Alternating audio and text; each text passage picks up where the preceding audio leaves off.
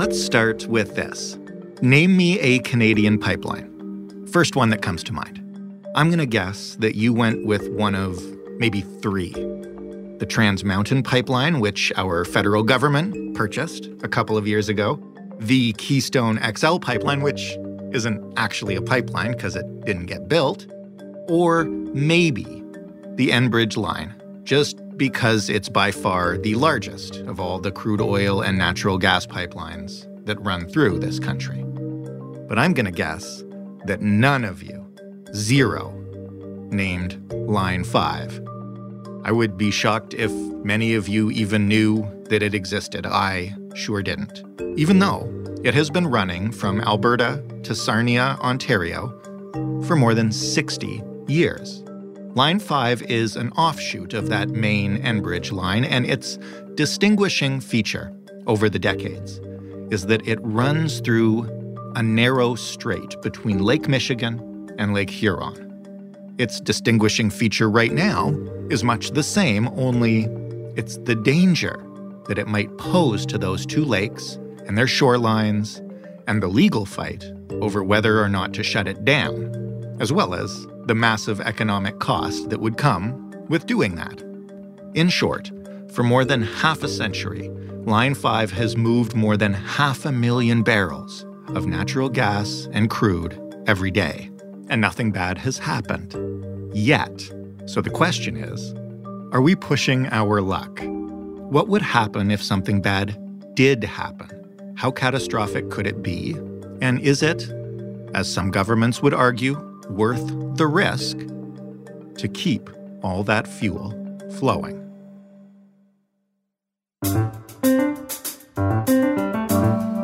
I'm Jordan Heath Rawlings. This is The Big Story. Hilary Beaumont is a freelance investigative journalist. She's rapidly becoming one of our favorite guests because she finds interesting stories that don't have anything to do with the pandemic. She wrote this one for The Narwhal. Hello, Hilary. Thanks so much for having me. You are most welcome. And this story you wrote is really interesting. And maybe I can just get you to start by telling me what is Line 5 and why I, for sure, and probably many of our listeners, have just never, ever heard of it. Yeah, absolutely. So Line 5 is a really critical pipeline that we just never think about because most of it is underground. Most of it is in the United States. And, you know, if you've ever walked through your neighborhood perhaps in Ontario and you've seen little flags sticking out of the ground, that might indicate a pipeline under your feet. But you might not think about this on an average day. But obviously, like all of our home heating, our gasoline for our cars, our jet fuel, and all of these things come through pipelines. So Line 5 actually goes from the tip of Lake Superior in Wisconsin through Michigan and then up to Ontario, and it takes fuel from Alberta all the way to Ontario and Quebec. So we've never heard of it, but it's a critical piece of infrastructure. Why are we talking about it today? Yeah, so in Canada, maybe we haven't been talking about it, but Michigan has been talking about this pipeline for 10 years. And what happened last fall was that Michigan's Governor Gretchen Whitmer decided, hey, we're going to shut down this pipeline and we're going to give Enbridge until May 12th to shut it down. And that's when Canada was like, oh, wait, hey, our oil and all of our fuel comes through that pipeline, and we maybe don't want that shut down. When you say, you know, all of our oil and all of our fuel, can you give me some context about just how much of the fuel we use in Eastern Canada comes through this pipeline? Sure. So maybe I shouldn't say all of our fuel, but quite a lot of it does come through this pipeline.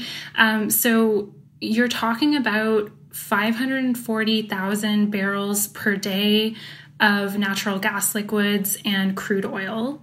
So I did the math, and that's about 33 Olympic-sized swimming pools of oil every day. So that's a lot of oil. And yes. All of that is coming through this pipeline through the United States. And it's really important to Ontario and Quebec because it supplies fuel, like I said, for our home heating, gasoline, jet fuel for 3 major airports. And so if that line is turned off, there could be a big jump in prices for consumers as all of this oil tries to find its way to market. And then also that oil and the fuel supplies refineries in Sarnia in southern Ontario.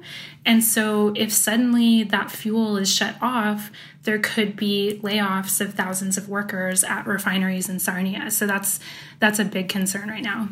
So before we get into, what's happened and why Michigan is trying to turn this off, maybe you could just lay out the players for us. So there's the Ontario government, obviously, and Michigan, as you mentioned. Who else has a stake in this?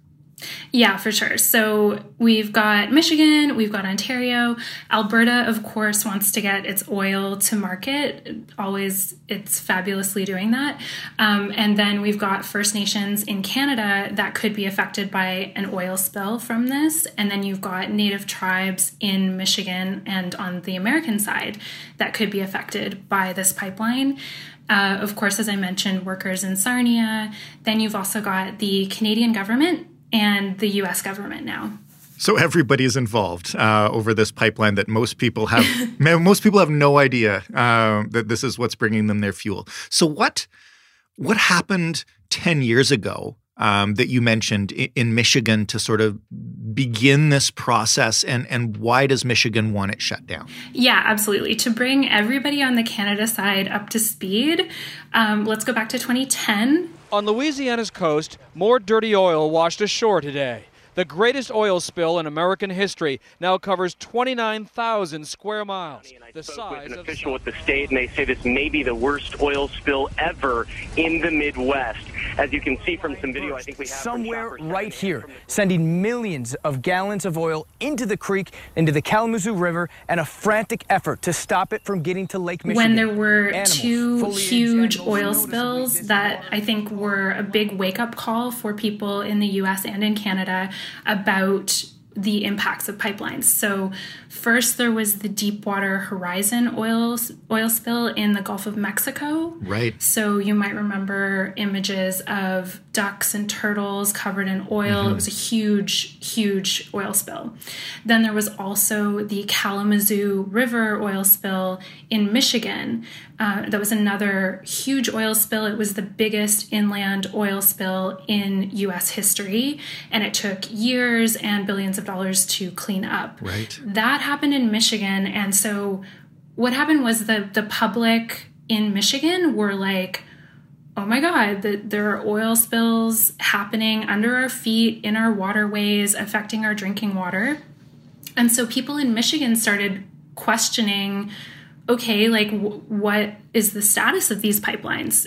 So the National Wildlife Federation started looking into Enbridge's Line 5, and they realized that there's a section of this pipeline that goes through a very delicate area of the Great Lakes called the Straits of Mackinac. And this area is home to wetlands, fish habitat. A lot of different communities draw their drinking water from it. And there are 2 pipelines from Line 5. It splits into 2 pipelines that go under the water and lay along the lake bed. So they're fully exposed to the water. They're just chilling on the bottom of the lake.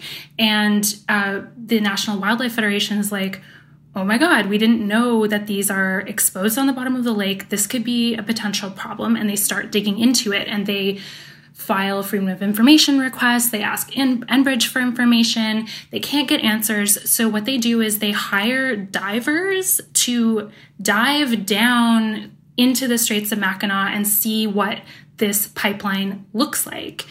And in 2013, this is when the public in Michigan really gets like its first look at this pipeline, thanks to the National Wildlife Federation. And that video shows that the pipeline is looking pretty sketchy. So it's covered in invasive mussel species that are spewing acid that could corrode the pipeline.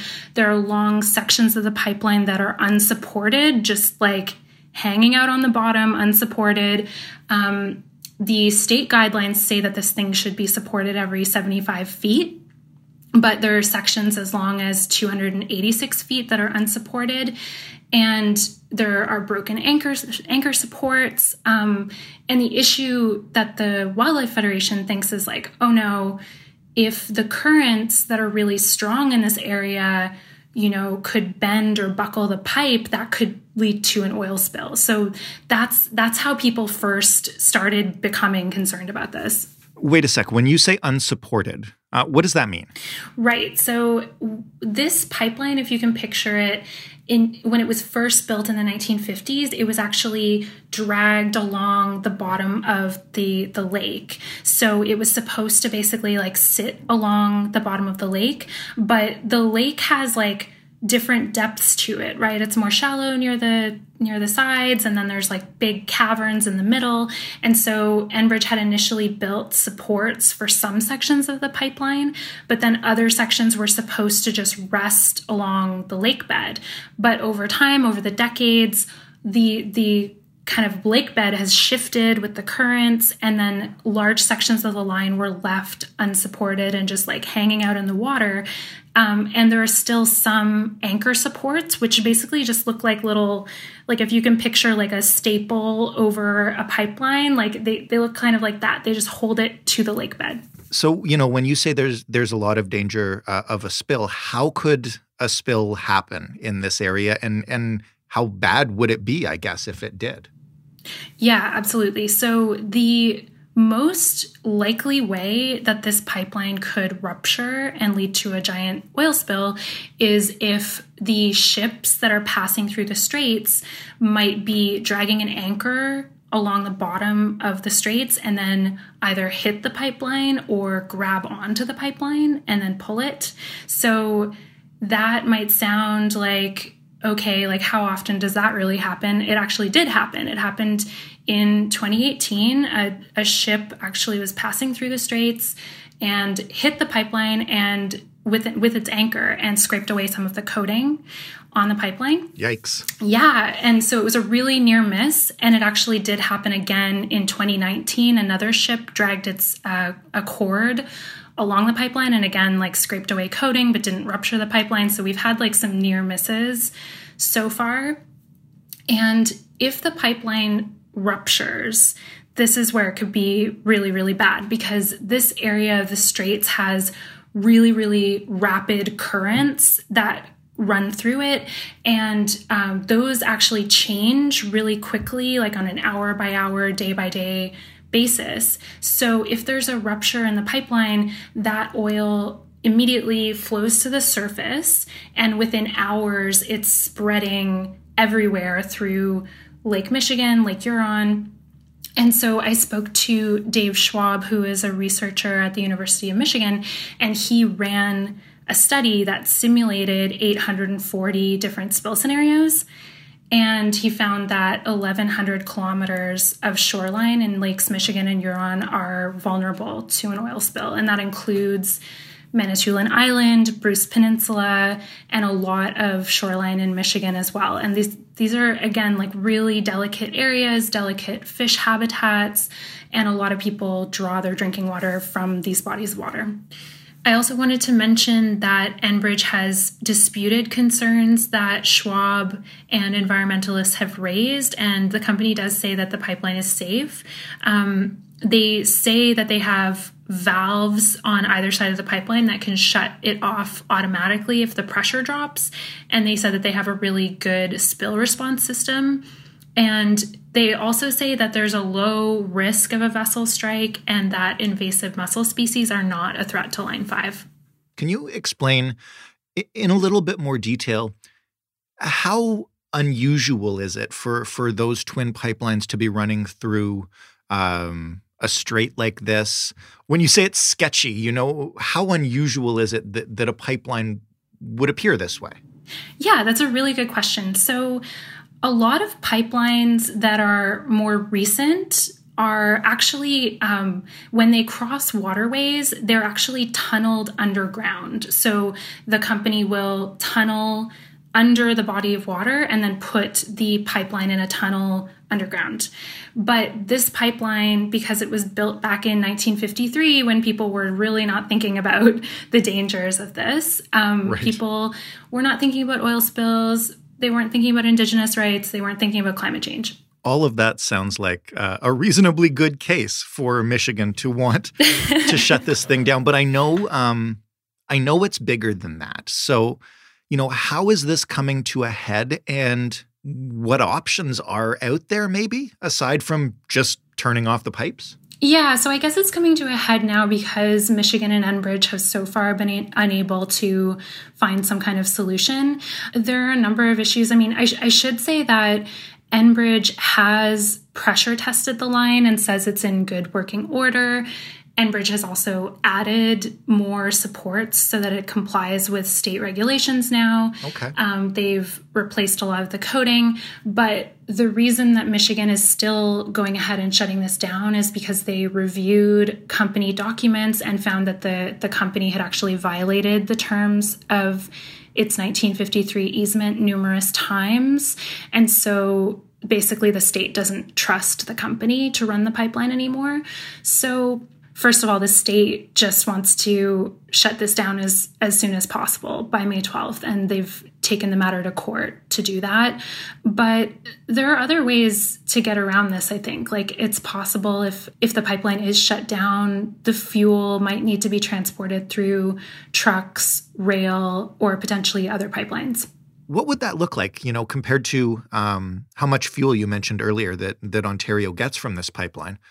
I assume it would be more expensive to drive it in or fly it in or take it by train. Do we have an idea if that's possible, how high it would drive prices?